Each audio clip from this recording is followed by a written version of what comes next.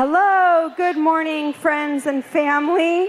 Welcome to New Life. My name is Elena. So good to be together. What a beautiful day we have today. Welcome to those of you who are joining us online, those out on the patio enjoying the sunshine. We are so glad that you are here too. If this is your first time here, we would love to meet you. We'd love to just answer any questions that you might have about New Life, about what we're about, how you can plug in.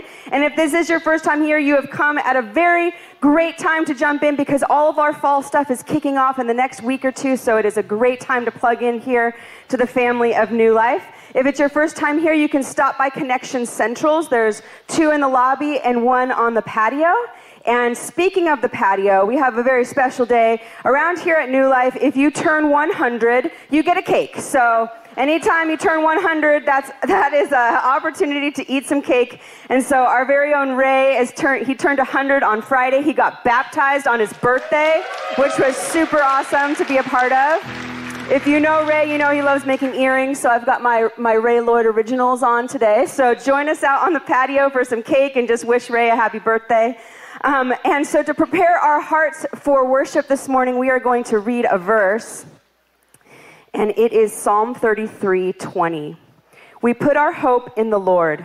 He is our help and shield. In him our hearts rejoice, for we trust in his holy name. Let your unfailing love surround us. Lord, our hope is in you and you alone. Would you stand with me? Heavenly Father, our hope is in you and in you alone. Would your love surround us this morning? Would we feel it deep in our bones how much you love us? May our worship be an offering to you. In Jesus' name, amen.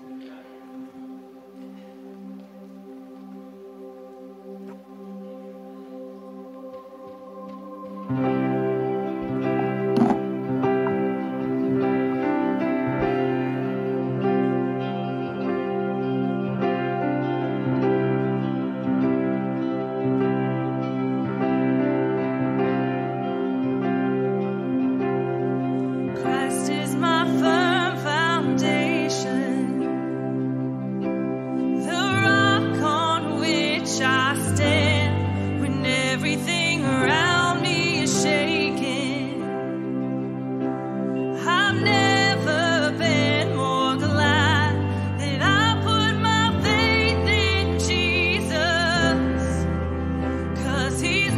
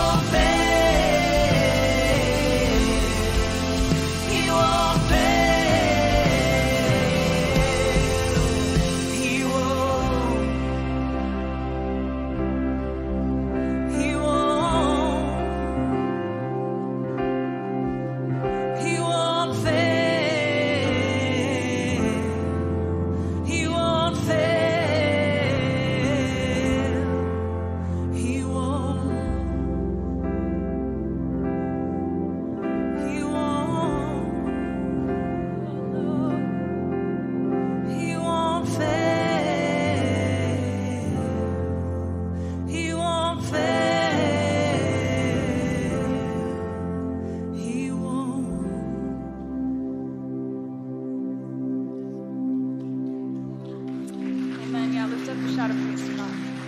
He's faithful.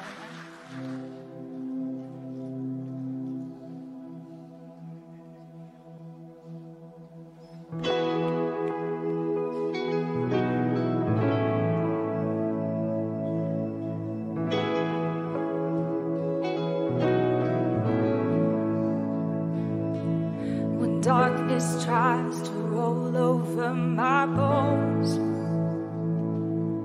when sorrow comes to steal the joy I own, and when brokenness and pain is all I know, I won't be shaken. No, I won't be shaken. 'Cause my fear doesn't stand a chance when I stand in your love. My fear doesn't stand a chance when I stand in your love. My fear doesn't stand a chance when I stand in your love. Yeah. Shame no longer has a place to hide. I am not a captive to lies. No, no. I'm not afraid to leave my past behind. No, I won't be shaken.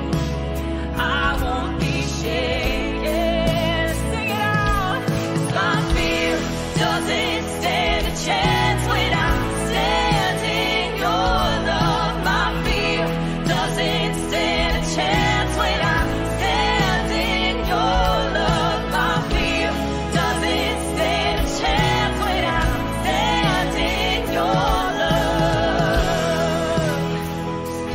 Oh,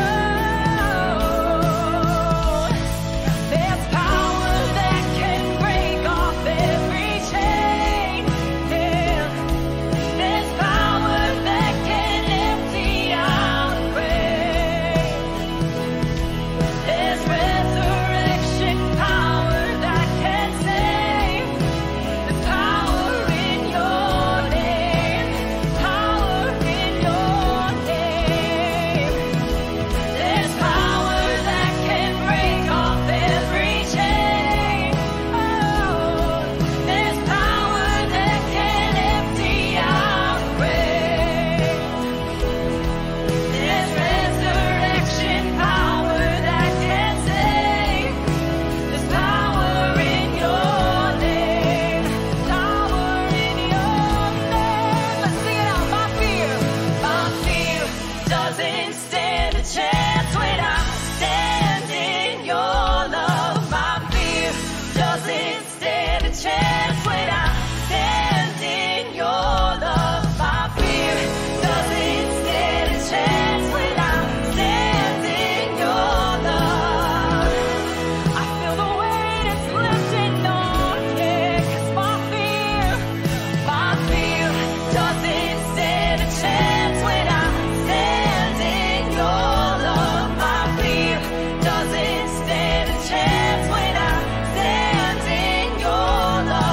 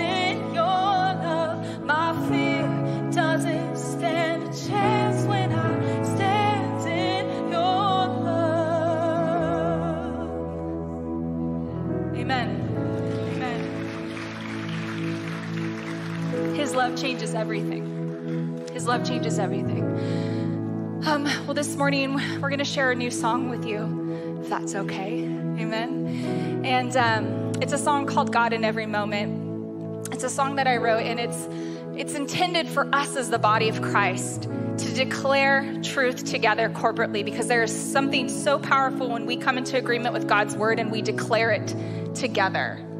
But it came out of this place of, man, I think we would all agree that as we look out at the world, things are a little crazy, right? And things are probably crazy in our own lives as well. And it can get a little overwhelming. But this is a song to remind us that, like, no matter what is going on earth or in our lives, God is God in every moment. Like, it's not a contest, right? Like, nothing dethrones God. It's not this contest between the enemy and God. Like, the reality is, every single one of us, if we believe in Jesus, we live from a place of his victory. He's already won the battle, and he's already won the war. And I think sometimes we operate out of fear, and we want to bring the kingdom of God to earth with our own strength and our own human hands. But God is so powerful, and he's so able, and he's so capable. And if we just lean into him and believe in his power, man, God is still doing things on the earth. He's still redeeming. He's restoring. He's got a lot of plans, not only for this earth, but for your life as well. So what I pray for this song is that we are all reminded that God is God in every moment, and nothing will dethrone him. So as you catch it, you can sing it, but just maybe even just look at the lyrics and let them minister to you, I pray, as we declare the sovereignty of God this morning. Amen. Amen. He's good.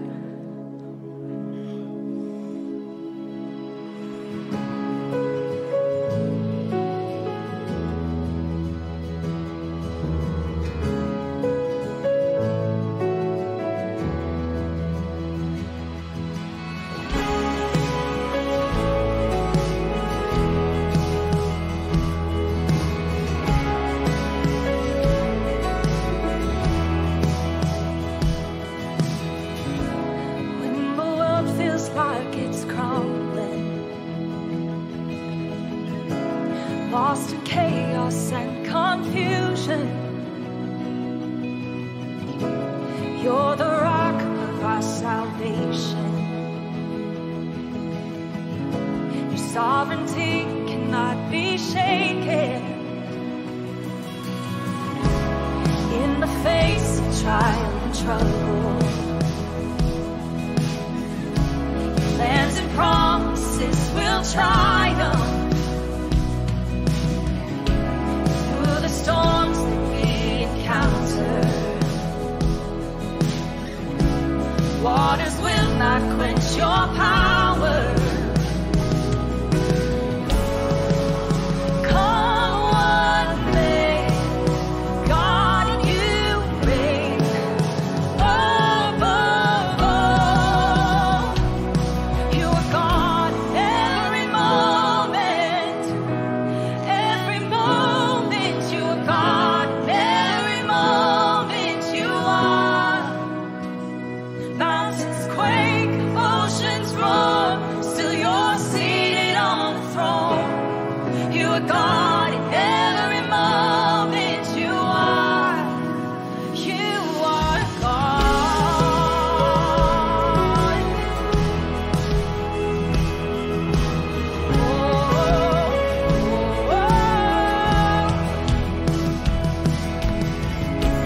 Your eyes rest upon creation. God with us, you're ever present.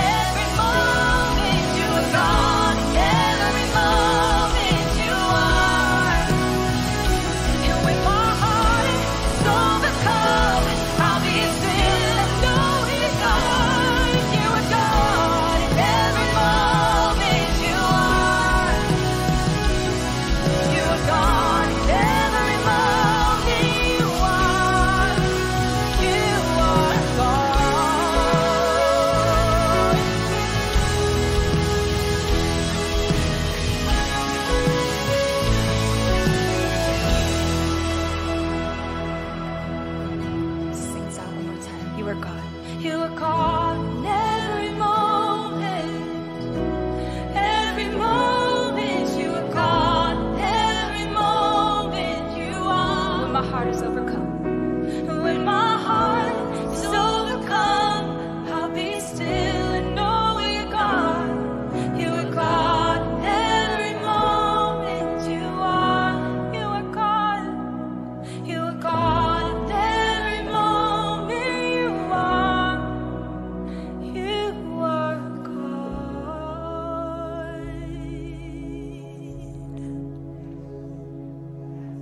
Just thank you for being the God in every moment, in the good moments, in our bad moments. You are there, God, and we just praise you this morning. We just bless your name, God. We just thank you for how you love us and that you have gone before us, God. We just give you that, God. This morning, I am so thankful for your grace, God, and just that you never give up on us, God. And that you have purpose and reason for us, God, here until we take our last breath, God. We just give you today, God, just blessings this morning. Jesus, in your name, amen. And you may have a seat. So yes, what a great morning of just praising God together. And I would like to invite the ushers forward to receive the offering. And I don't know if you've ever had mornings like this where you think you know what you're going to say or what you're going to do, and then God just comes in and scrambles all that up. Has that ever happened to any of you? Because that is what's happened to me this morning. And my name is Joanna, and I have attended New Life for over 20 years, and I have been on staff for a little over 10, which is just for me, one of the biggest miracles of my life. If you talk to me for more than 10 minutes, you know that I just say that New Life is the place where God chose to restore my life, and he can restore it anywhere, but for me, it's here and it's personal. And about 15 years ago, life got really messy, as it does, right? And I would just come in and out of these doors to go to church, but I didn't talk to anybody. I really didn't think that I belonged. And a lot of times people ask me, where is God in our pain? And for me, it is in the people that he sends to go through it with us, to love on us, to pray. And that's what happened to me. And it was belonging a little bit at a time, even when I thought I didn't. It was somebody asked me to clean the pews. Okay, I can do that little by little. I can wash the tablecloths. I can set tables, that kind of thing. I finally joined a women's Bible study on Thursdays. And it's really great because Becky Garachi's here today. And I sat at her table, and everybody knew I sat as close to the door as possible because I could bolt at any moment. But it was those times where God just continued to chase after me and tell me that I belonged and that he loved me. And that is our heartbeat for all of you this morning, that you would know that you belong.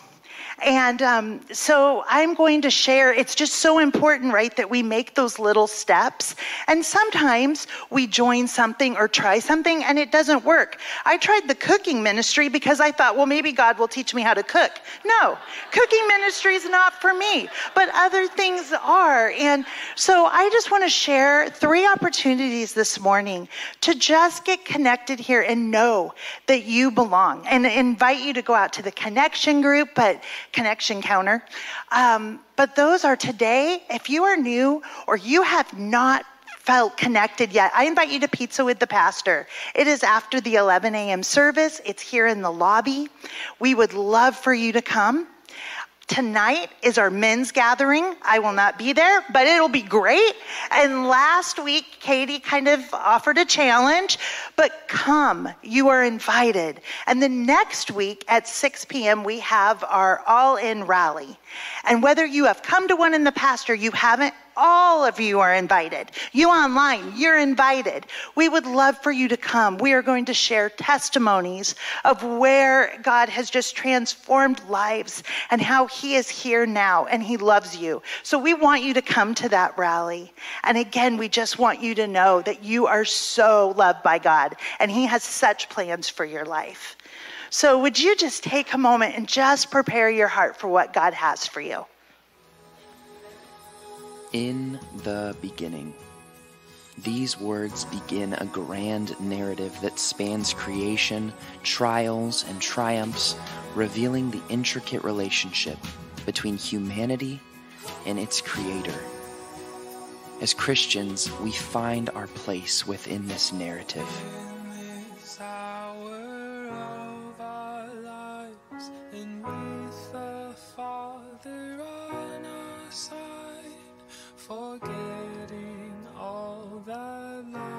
In the rich tapestry of the Old Testament, we uncover the origins of our faith, the foundation on which Christianity stands.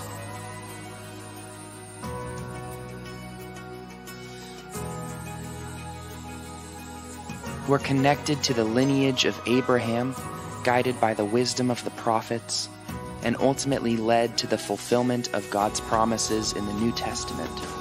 The Old Testament teaches us about obedience, faith, and redemption, inviting us to participate in a story that echoes through time, shaping our identity and purpose in the divine story of salvation.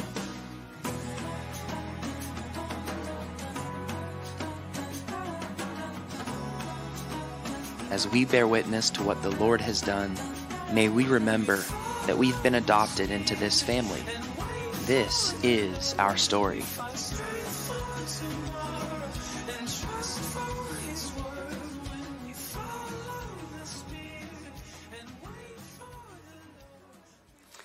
Well, good morning, New Life. Are you ready? Well, we are getting ready to kick off a brand new series on the Old Testament. This is where we're going to anchor ourselves throughout the entirety of the fall. And so it's going to be just a journey through the Old Testament. Obviously, it would take way longer than just the fall to cover every single aspect of the Old Testament. But our hope and our desire is that, one, we would dig into God's word. Two, that we would maybe understand it more properly than we ever have before. That it would begin to shape our lives as we begin to listen into what God wants to speak to us this fall season. Amen? Now, if you can do me a favor, a little, congregation participation. Did you get one of these when you walked in? Go ahead and raise it up if you got one of these. Sweet, not many of you. All right, some of you maybe already put it in your purse. All right, so as you leave, you're going to want to make sure that you get one of these bookmarks, all right? These bookmarks are going to be important. It has a QR code that takes you to a landing page that has study material that's going to assist you as we go throughout this. How many people have ever been on the Bible Project website? Raise your hand. Awesome. So many of you are already familiar with the Bible Project. We're going to be utilizing that as a resource. So if you have never been on the Bible Project website, that's actually where some of the stuff that you saw in that video came from. And so I want to encourage you to make yourself familiar with that. Again, there's a QR code there. The second thing that I want you to make you familiar with is the fact that we have a book called The Invitation, and we have a New Life journal available to you. And we really want to encourage you, if you're in a Bible study, like a small group study or something like that, or you can do this on your own, or you can just grab a couple of your friends and start meeting at a coffee shop on a regular basis throughout the fall. But this book, The Invitation, is going to help you journey through the Old Testament. I don't know about you, but can maybe we be really honest here today? How many people have read the Old Testament and gone, this is weird? Yeah, right, yeah. So part of the reason it's weird, as we're going to talk about this morning, is the disconnect that we have between where we live today and the world of the Old Testament. And so that's one of the reasons why it's weird. And yet, it's so vitally important for us to be familiar with the scriptures and to saturate ourselves with the Word of God. And so we can't be afraid of it. We can't hold it at a distance. We can't push it to the side. We need to learn how to read it and read it well. All right, so that's going to be really important. Also, there's a journal, again, that we have, and we want to just encourage you, if you want that journal, it's a great way to keep track of what the Lord is teaching you along the way.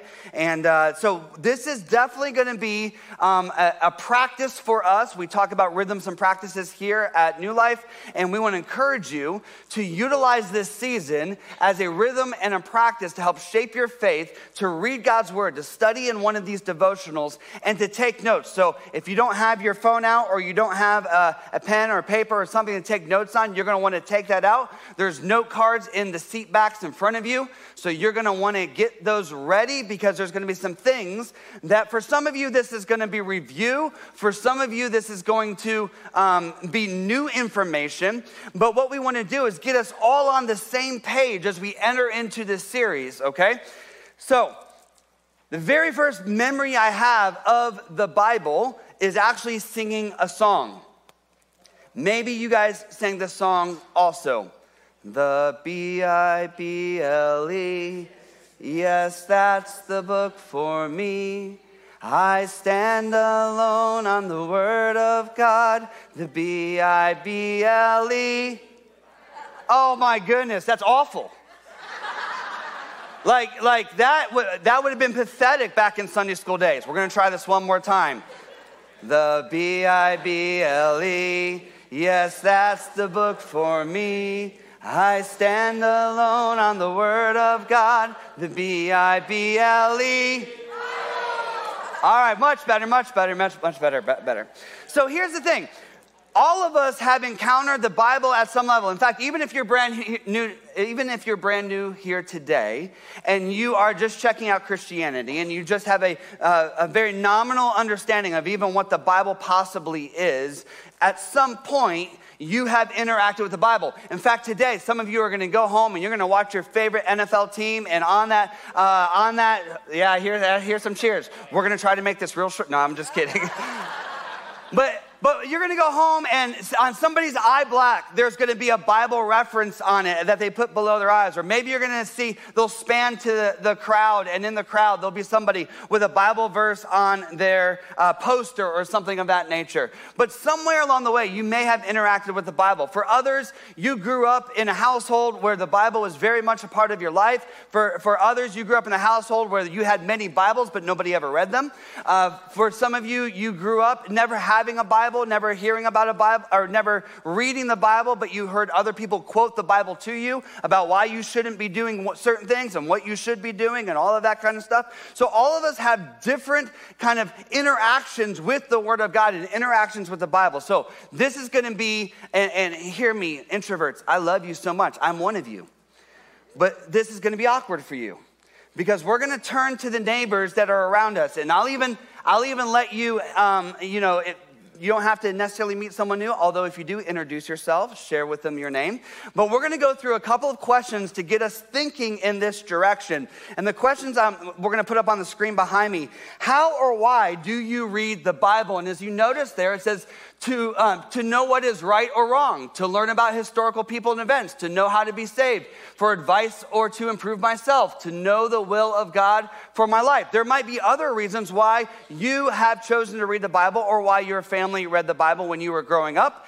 Or maybe, again, what you're going to share is that I've never had real interaction with the Bible. For those on the patio or online, you can interact there as well. But I want you to take about the next, 60 seconds to 2 minutes, and you're going to answer this question, and then I want you to move on to this one. Go to the next slide for me. And it says, what is your relationship with the Bible? It's casual. It's casual, right? So it's casual means something like this. Like you're the one that has like the Proverbs calendar that you flip. That's like it's casual. Dating, maybe you're doing an early Bible study. You're just kind of feeling things out. In a relationship, you're one of those people, man, I am reading through the Bible on a regular basis every year. Kind of start one end, or I read through a particular book of the Bible and study it. It's complicated. Anybody in it's complicated? There might be some of you that are there. And it's complicated can be, hey, you know what? The Bible was used in maybe some not so good ways in my life. It was used to bring fear into my life, or it was used to be abusive, and I'm trying to figure out what the Bible is. Or on a break, man, you started your plan in January, and by February, you were on a break with the Bible. So those two slides, go back to the first one.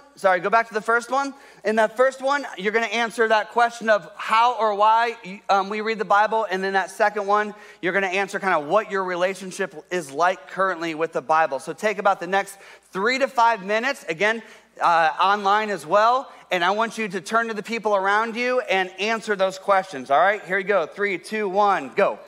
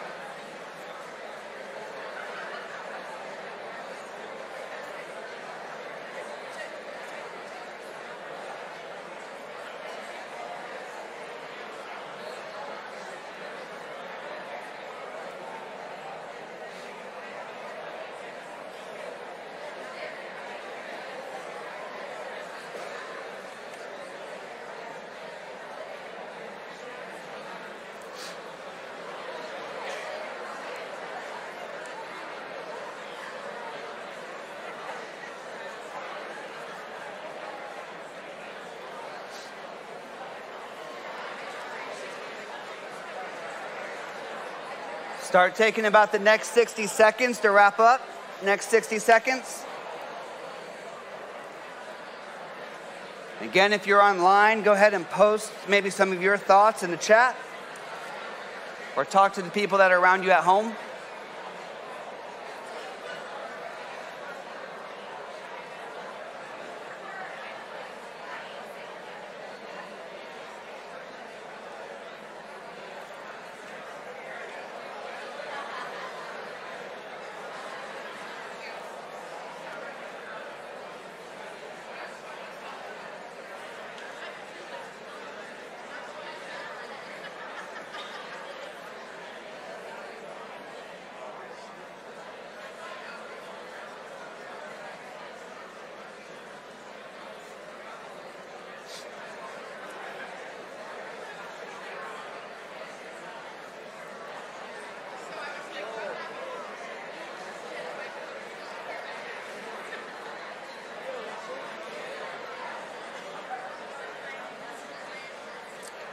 All right, if you have your Bibles, I want you to open up to the book of John. John's in the New Testament, or the second half of the Bible. You're like, hold on, Pastor, I thought you said we were going to start with the Old Testament. Yes, you'll see where we're going here in a second. So open up to your book of John, which is the New Testament, or the second half of the Bible. And what's interesting is, think about how many people are gathered here and gathered on the patio and gathered online, and so many people have had different interactions with the Bible and different understandings of what the Bible is and different understandings of how to read the Bible. And yet we gather in places like this, and we're called to be one community with Jesus as Lord of us and guiding and directing us, and yet we have this fractured idea of what the Bible is. And so this morning, I want to begin to take a look at what is the Bible, so that as we go throughout the rest of the series, that we begin to level set and begin to kind of get on the same page of what we are talking about when we're talking about the Old Testament, when we're talking about the Bible, and how we read it. And in the book of John, chapter 5, verses 39 through 40, it's interesting. Jesus begins to speak about the scriptures, and he says something that's really important for us to understanding the entirety of the Bible from Genesis to Revelation. And yes, I said from Genesis to Revelation, because for some of us, when we think about Jesus, we only think about the New Testament. But when it comes to understanding Jesus very specifically in this passage reminds us that the scriptures point towards him. So the entirety, Jesus is not reading the New Testament at this point. He is not referring to the New Testament at this point. What he's referring to is the Torah. What he's referring to is the Hebrew Scriptures. What he's referring to is what every rabbinic student would have learned during his day. And so in John chapter 5, verses 39 through 40, he's speaking to the Pharisees, and he says this, and the Pharisees are religious experts in the law, religious experts in the Scriptures, right? And he says, you search the Scriptures because you think they give you eternal life. But the Scriptures point to me. Yet you refuse to come to me to receive this life. Now, a couple of things about this passage. First of all, in Matthew chapter 5, verse 17, Jesus reminds us that he did not come to abolish the law, but to accomplish or fulfill the law. So he's not doing away with the Old Testament. Now, there are some traditions throughout church history that actually that was their goal. They wanted to do away with the Old Testament and just focus in on the New Testament. The problem with that is, if you don't understand the Old Testament and how it points to Jesus and his coming kingdom, you'll never fully understand Jesus. And so you have to understand the Old Testament. You have to understand what the Old Testament is communicating and how God is revealing himself through the Old Testament so that you can more fully understand Jesus. And what we do often is we create a disconnect between the Old Testament and Jesus, or sometimes even we create a disconnect between the entirety of the Bible and Jesus. You're like, how do we actually do that? Well, here's one of the ways. We look at the Bible as simply just a book of rules to follow. And so what we do when we create a disconnect between what Scripture is revealing about Jesus and Jesus is that we make it just simply a moral code or a rule book. And so often, for many of us, that's how we have interacted with the Bible. The only way that we understand it is that it simply tells me what I should do and what I shouldn't do. It tells me the moral code of how I should live my life. And so that's how we understand the Bible. And so we go to it to simply learn those things about what we should do or not or shouldn't do. A second way that we understand the Bible is that we look at it as self-help. We look at it as like, how can this be helpful to me? Or what's a special verse that's going to help me reach my destiny or accomplish this problem or simply move forward in my life or have victory in this particular situation? And so we begin to search the Scriptures not for Jesus, but for something that's going to help me or be a good word for me today. And we are literally doing the same thing the Pharisees are doing. We're searching the Scriptures not for Jesus, but for ourselves. We're not looking at how Jesus is going to speak into our lives. We're just simply looking for a little help for today. Did you know that we can even love the Bible, but not Jesus? That there are people who know a lot about the Bible, who can quote the Bible, who simply can rattle off passage and verse and all kinds of things about the Bible, but they don't actually have a relationship with God? That there's individuals that are very studied in the Word of God, but have never let the Spirit of God enter into their life and begin to shape their life? And so we're reminded through Scripture that Jesus is the full revelation of God to us, revealed to us in the New Testament. Revealed to us through the Scriptures. Revealed to us in the Old Testament, or pointed to in the Old Testament and revealed most fully in the New Testament. And so like I said, we're going to be using some other resources, and one of those resources is the Bible Project. So for consistency's sake, I thought it would be important to kind of point us towards a short definition that I think helps us in this end. And the short definition is simply this. The Bible is a library of books that tell one unified story that leads to Jesus. The Bible is a library of books that tell one unified story that leads to Jesus. Now, why is this particular definition important? Well, first of all, it says the Bible, and the Bible quite literally means the book. And the problem with that is that's how we treat the Bible, as if it's just simply one book, but it's actually a collection of books that's put together into one book. It's a library of books put together into one book, everything pointing towards Jesus. And this challenges our thinking, because for some of you, and this is going to blow some of your minds today, some of you are like, oh, I already knew that, no big deal. The Bible, guess what, did not drop out of the sky in 66 books, bound in leather and written in KJV.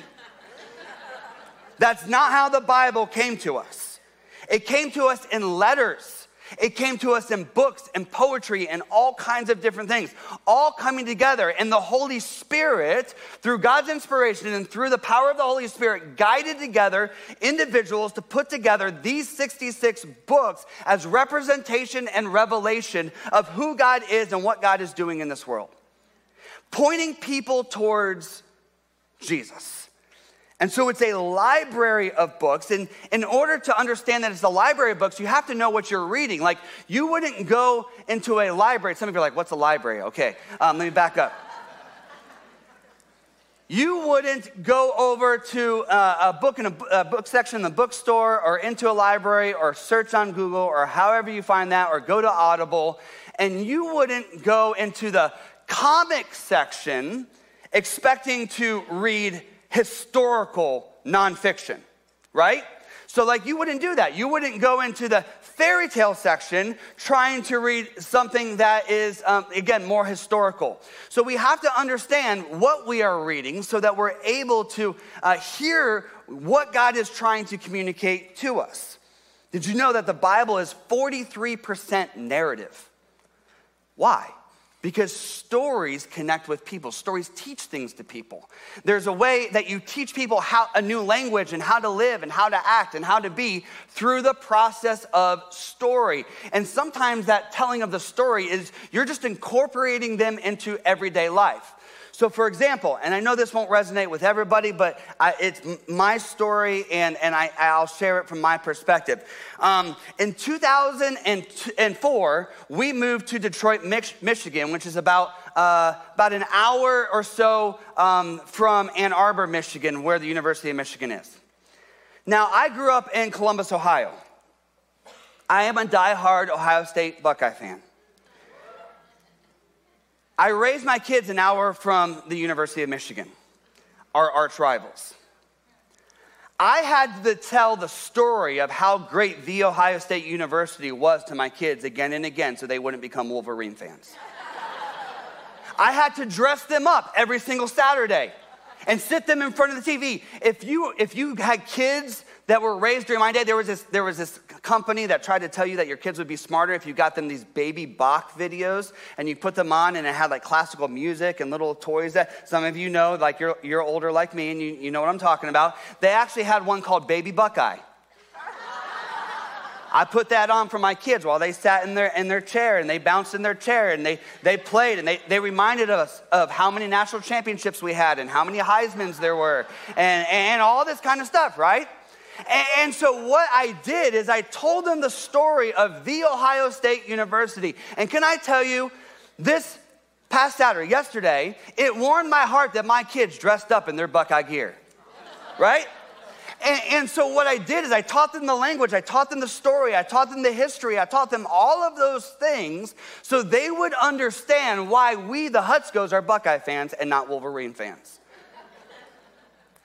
Folks, that sounds humorous and funny, but that's actually how we should teach our kids the Bible. It is our story. It's not the story just of the Israelites. If you have placed your trust in Christ Jesus, you have been grafted into the story of Israel.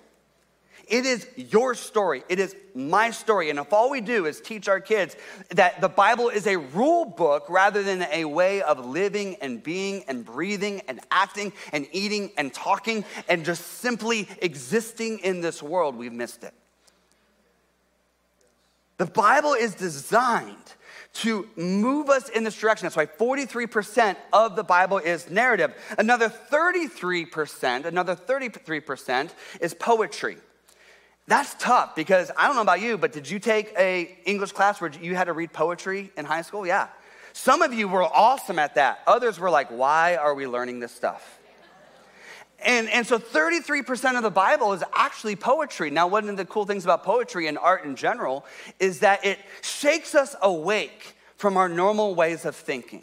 That's what poetry and art is designed to do. You're kind of going through life and you have your kind of well-worn paths of the way you think about things and the way that you see things. And poetry, one of the reasons is it's kind of difficult to understand, so it slows us down enough to listen in to what God wants to communicate to us, and we have to learn and study and saturate ourselves in poetry. That's why one of the most beautiful things you can do is to go to the Psalms and read the Psalms, not just once and not just twice, but over and over and over again, allowing the Holy Spirit to reveal new insight and new revelation to you about who God is and who you are and what God is doing in this world.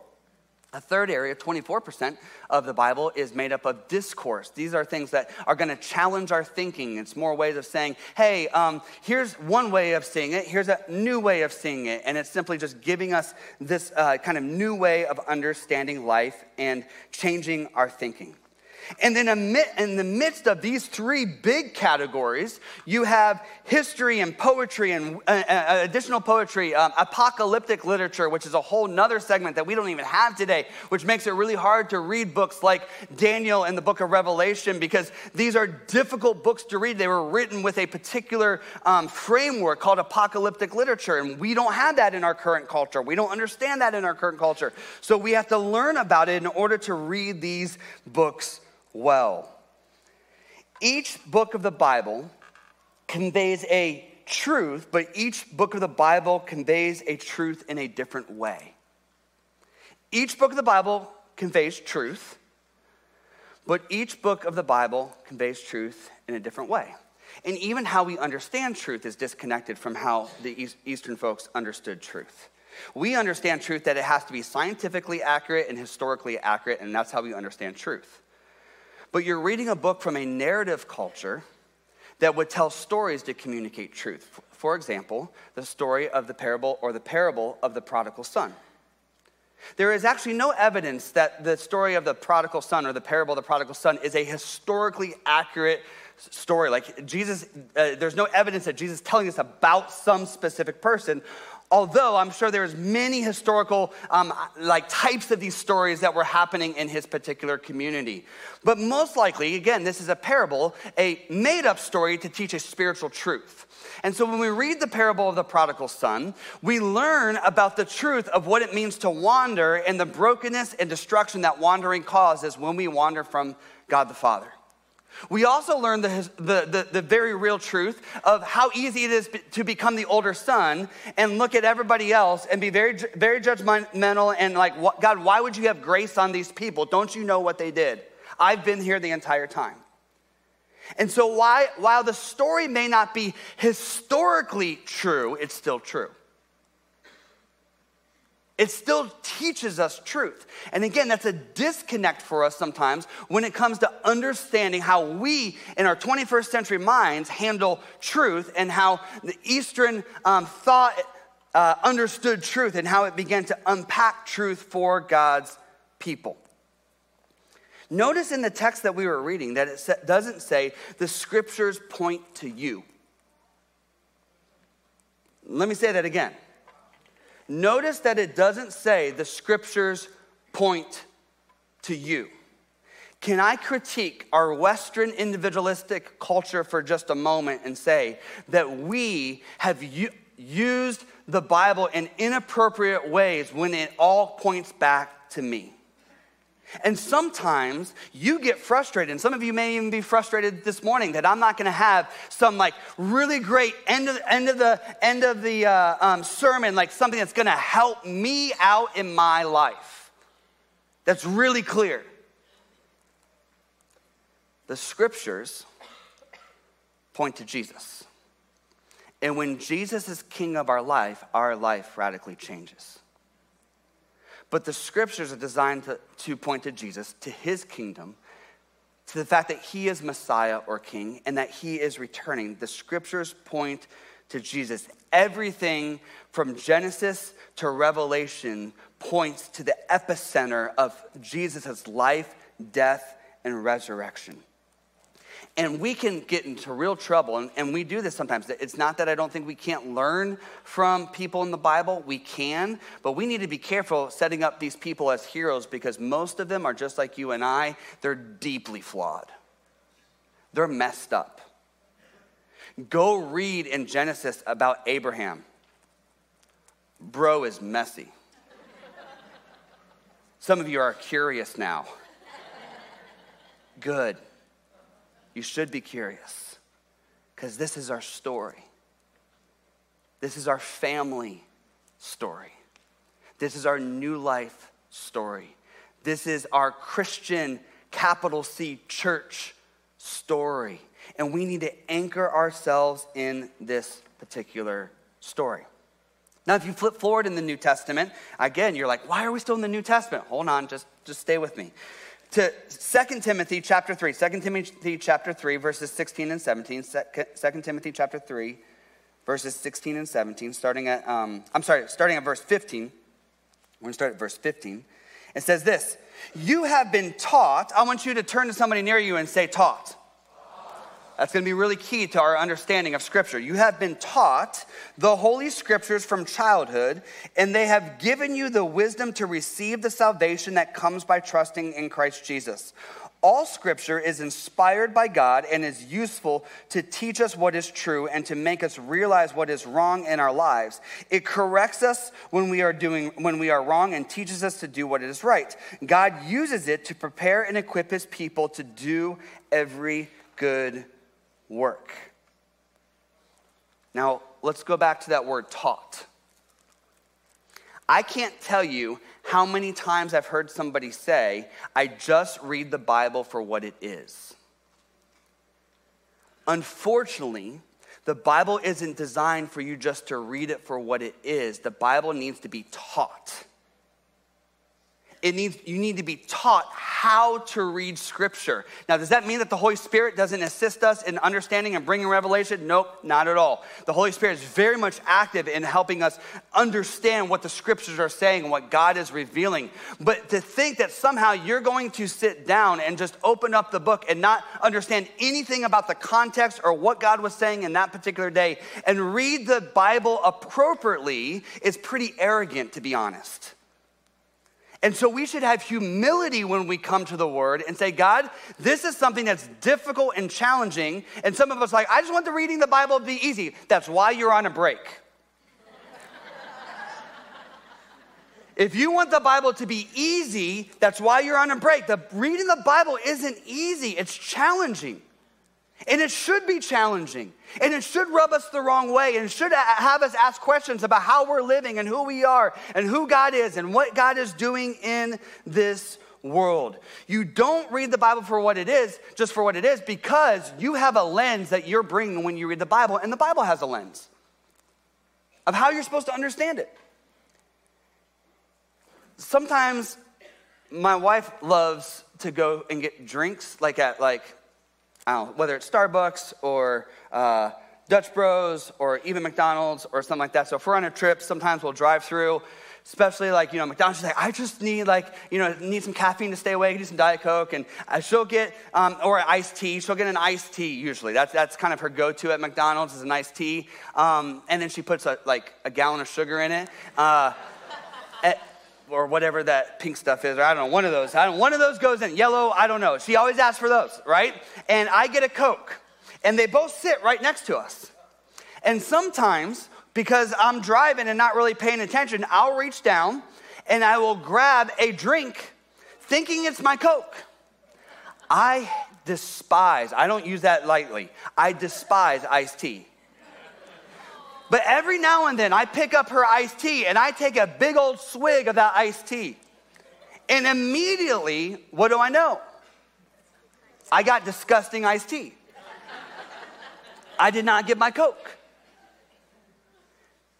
The reason I know that is because I know what Coke is supposed to taste like, and unfortunately, I know what iced tea tastes like. Sometimes we go to the Bible, and we think we're reading history, but we're actually reading poetry. Sometimes we go to the Bible, and we think that we're reading one thing, but we're actually reading something else, and we don't have that reaction. We don't go, hold on, do I have the wrong thing? Do I have the wrong lens on? Do I have the wrong framework? Even more so, we have a blind spot. We don't realize that when we're reading the Bible, you are bringing your own lens. And so you're like, I'm drinking Coke, but the Bible's like, nope, this is iced tea. And you don't even realize it. Do you realize that the Bible was written, again, in an Eastern world context, which is very different than our Western world individualistic context? It's very communal. Ours is very individualistic. Those are different. Do you read the Bible and realize that it's also very mystical in its understanding? That quite literally, both in the Old Testament and the New Testament, there's portions where people cast lots to understand what God is doing. How many of you have gone home and said, God, what are you doing? Let's roll some dice. That's different, right? That's weird to us.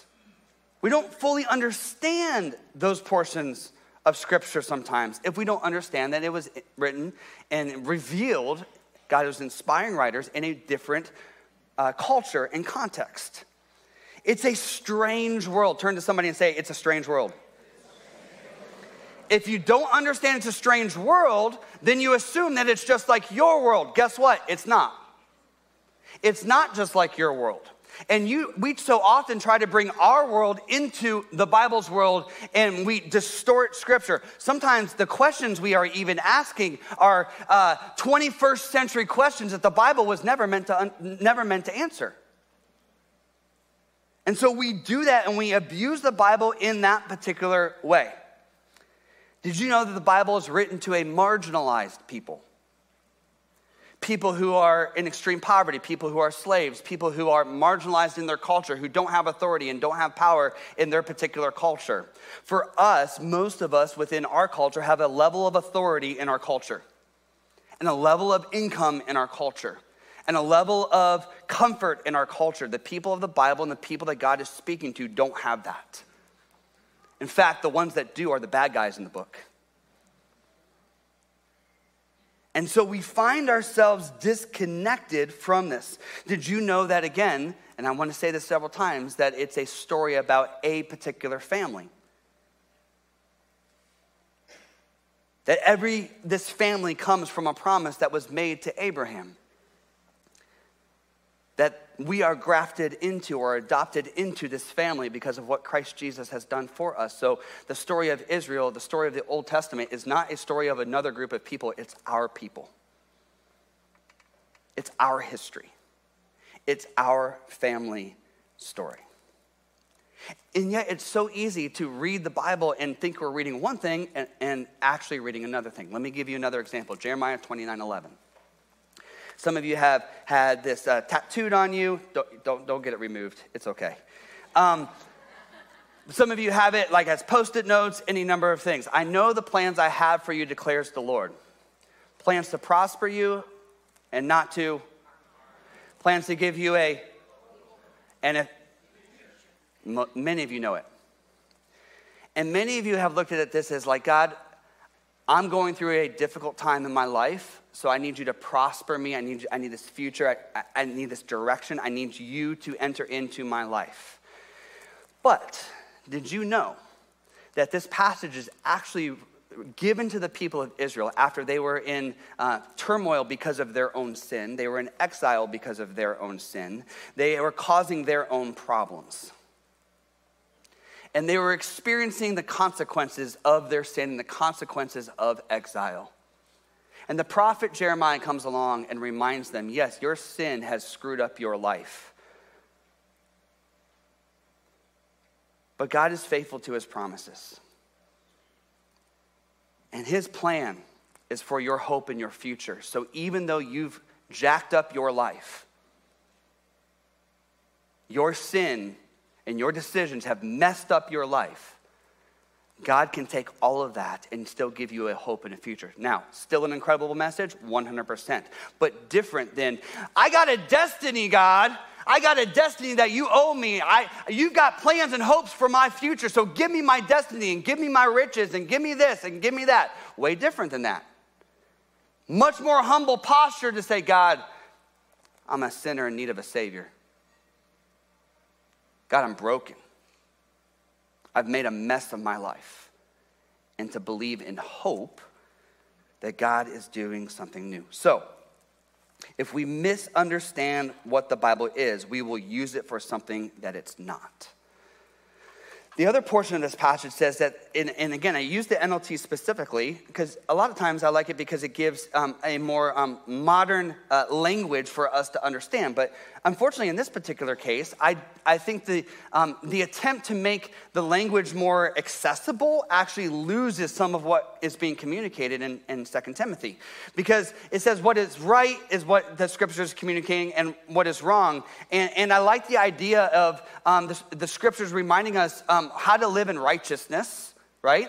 How to live in righteousness, how to be corrected, right? Those are all important things. In other translations, that's how it speaks. And why I think it's important to understand it in that particular way is because the Bible is, again, guiding us towards an understanding of how to live into life. I'm gonna read this because I want to make sure that I say it how I felt God was speaking it to me. Two thoughts. First one is this. Readers of the Bible belong to a different language group, community. They are learning the ways of King Jesus and the language of the kingdom of heaven. So that's step one. We need to understand that there's a new language that we have to learn. Many of us are like, I'm a new creation, but you don't know how to talk yet, just like a baby, right? So, we're learning the language of the kingdom of heaven. And this second one is really, really key to me. It says, this is what the Lord spoke. Read the Bible in such a way that we see the world as God's world and with his intentions. read the Bible in such a way that we understand this is God's world. This is not America's world. This is not David's world. This is not the Hutsko family world. This is God's world. And so I want to read the Bible understanding this is God's world, and I want to read it with an understanding of what his intentions are in this world. So very quickly, in the time that we have left, I want to walk through 6 acts. I want you to think of it. This is going to be a good lens for you to utilize. 6 acts that help you understand. You might want to get your phone out and you can take pictures up here to help you with this, because there's a couple of reading assignments that I want to encourage you to do, all right? The first one is this. In Act 1, in the book of Genesis chapter 1 and 2 specifically, we have creation. And the key word that I want you to see on the screen is, it is good. And I'm going to read these right from the screen. The world we find ourselves in today is not the world that God originally intended. Stop right there. That's really important for you to understand. The world we find ourselves in today is not the world that God originally intended. So when somebody says, where is God in this world? And they're wrestling with their faith, we point back to our story and say, guess what? This isn't the world that God originally intended. God's original creation is a place of wonder and goodness, where we are in right relationship with God and right relationship with one another. And so we as the people of God shouldn't just read Genesis chapter 1 and 2 as something that's, hey, this is some nice scripture and we kind of memorized a couple things. We should see this as our origin story. This is our family origin story. This is humanity's family origin story. It was good and filled with wonder, and we were in right relationship with God and right relationship with one another. And it was awesome and good for 2 chapters. That's how we should understand the story of God. And we begin to make sense of the world because we don't stop there. We go into chapter 3. So in chapter 3, we have Act 2 that begins where we have rebellion and we are naked and ashamed. So you go from goodness and wonder in chapters 1 and 2 to in chapter 3, rebellion. Humans choose their own way over God's way. Can I get an amen there? That's us. That's us. This is not just a story of Adam and Eve. This is a story of every human. Every one of us has chosen our way over God's way. Every one of us has said, you know what, God, I don't understand you. I don't think like you do. I want my way. Now I want to be God of this world, not you are God of this world. The Bible calls this sin when we choose our way over God's way. While humanity has lost its way, God does not give up on his creation. Can I get an amen and amen? That is good news for us, right? Rather, God responds by reaching out to bring healing and reconciliation to all of creation. Read Genesis chapter 3. So again, homework. If you're not familiar with these portions of the Bible, I want you to read them because they're going to be important to understanding where we're headed this fall and how we're going to understand the Old Testament as it points to Jesus. You know, 2 things that happen in Genesis chapter 3 happen in every one of our lives. The first one is this. We question God. We question God. And we twist his truth. Right? We question God and we twist his truth. That's how we begin to enter into sin. We go, God, did you really say?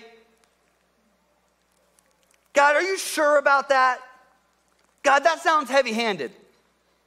So we question God and then we twist his fruit. Eve actually says, God said that we can not only we can't eat of it, but we also can't touch it. Actually, if you go back to the original text, it doesn't say that. It says you can't eat it. God never said anything about touching it, but Eve extends this law so it feels like unbearable. Like, God, how could I ever? I mean, I just bumped into it. What, are you going to condemn me then? That's how we begin to think. And so we have this rebellion. Act 3, Israel. I'll read this for us. God begins restoring his creation by calling forward Israel, a special and chosen people. Through Israel, God will begin to reveal himself and his ways to the world. God will bless Israel. Sounds good, doesn't it? Keep this in mind because this is what we need to start thinking about the church as we move forward.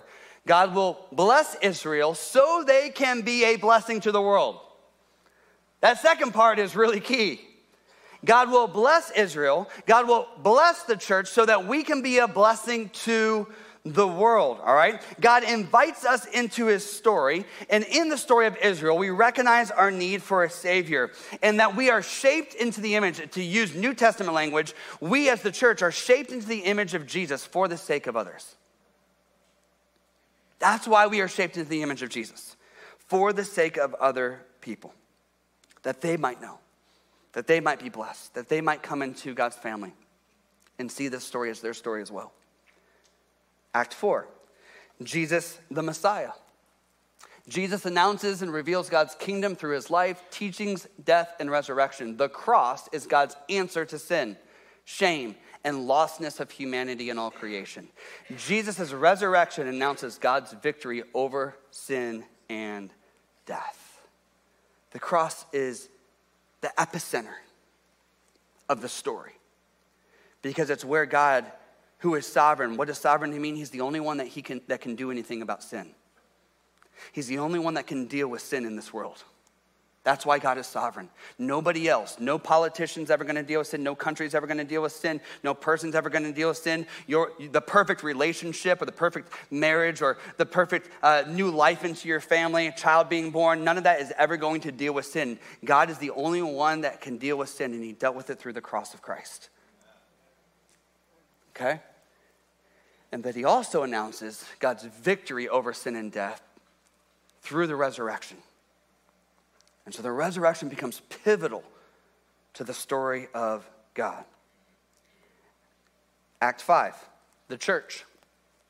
God sends his followers into the world to live as a new creation community that reflects his character, plans, and purposes. The church goes out in the power of the Holy Spirit and gives witnesses to the reality of God's kingdom. I know that's really wordy, but here's what you don't see in there. God forgave us of our sins so we would be good people and not bad people. And yet that's how many of us read the scriptures and how many of us understand what it means to be Christian. No, when you receive Christ as Lord and Savior and you are filled with the Spirit, you walk in this world as a part of the new creation. You walk in this world under the authority of King Jesus. You walk in this world, and as Jesus reminds his disciples, go and make disciples of all nations, baptizing them in the name of the Father, Son, and Holy Spirit, and teaching them everything I have commanded you. We are a new community being shaped by Jesus as King. And so when we walk through this world, we should be evidence that Jesus is real. We should be evidence that the cross is real. We should be evidence that the resurrection is real. In fact, when the church is incompetent, in being witnesses to Jesus, we reduce the witness and presence that Jesus is real in this world. We are his witnesses. And we should saturate ourselves with his word so we know how to live, not as good boys and girls. We should saturate ourselves in his word so we would know, how do I live as a citizen of this new creation, this new kingdom that God has established? What does it look like? What does that look like in the way that I think about things? What does it look like in the way that I see other people? What does it look like in the way that I think about things like sexuality? What does it look like in the ways that I think about this world? It's because I am a new creation and a citizen of a new kingdom, not because I'm good and you're bad, but because my eyes have been opened that there is King Jesus and he is the one that is going to come and he is going to reign over all things. So I'm starting my citizenship early. I want to be a part of what Jesus is doing, which leads to the final portion, which is Act 6, new creation. One day, King Jesus will return and all creation will return to goodness and wholeness. Between now and then, the church remains faithful witnesses of God's kingdom, believing with confidence. Note that. Believing with confidence. Why do we have confidence? Because we know who the King is and we know about his victory, we know about the cross, we know about the resurrection, and we know because we have trusted him and what he has done, we can trust him with what he is going to do. So we are witnesses of the hope of Jesus. So when we're walking around this world and people are looking at this world going, oh, this world is so awful, this world is so horrible, we say, just wait. Guess what? My life was horrible, my life was a wreck, but because King Jesus took up residency in my life is being restored and renewed. And guess what? Because I know that God is restoring my life, I believe that he's going to restore all creation because he has promised that he would do that. We are people of hope. Witnesses of the kingdom, believing with confidence that God's desired future is secured and will be wonderful. Amen?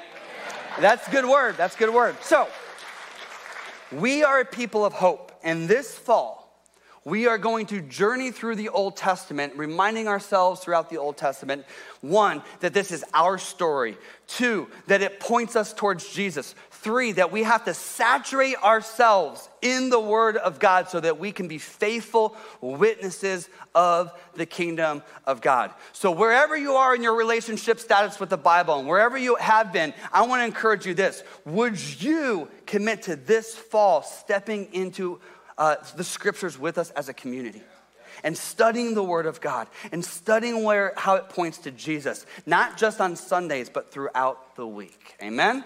Stand with me this morning. I know some of your games have already started. I thank you for your patience. May God give your team favor, right? Thank you, thank you. As you go today,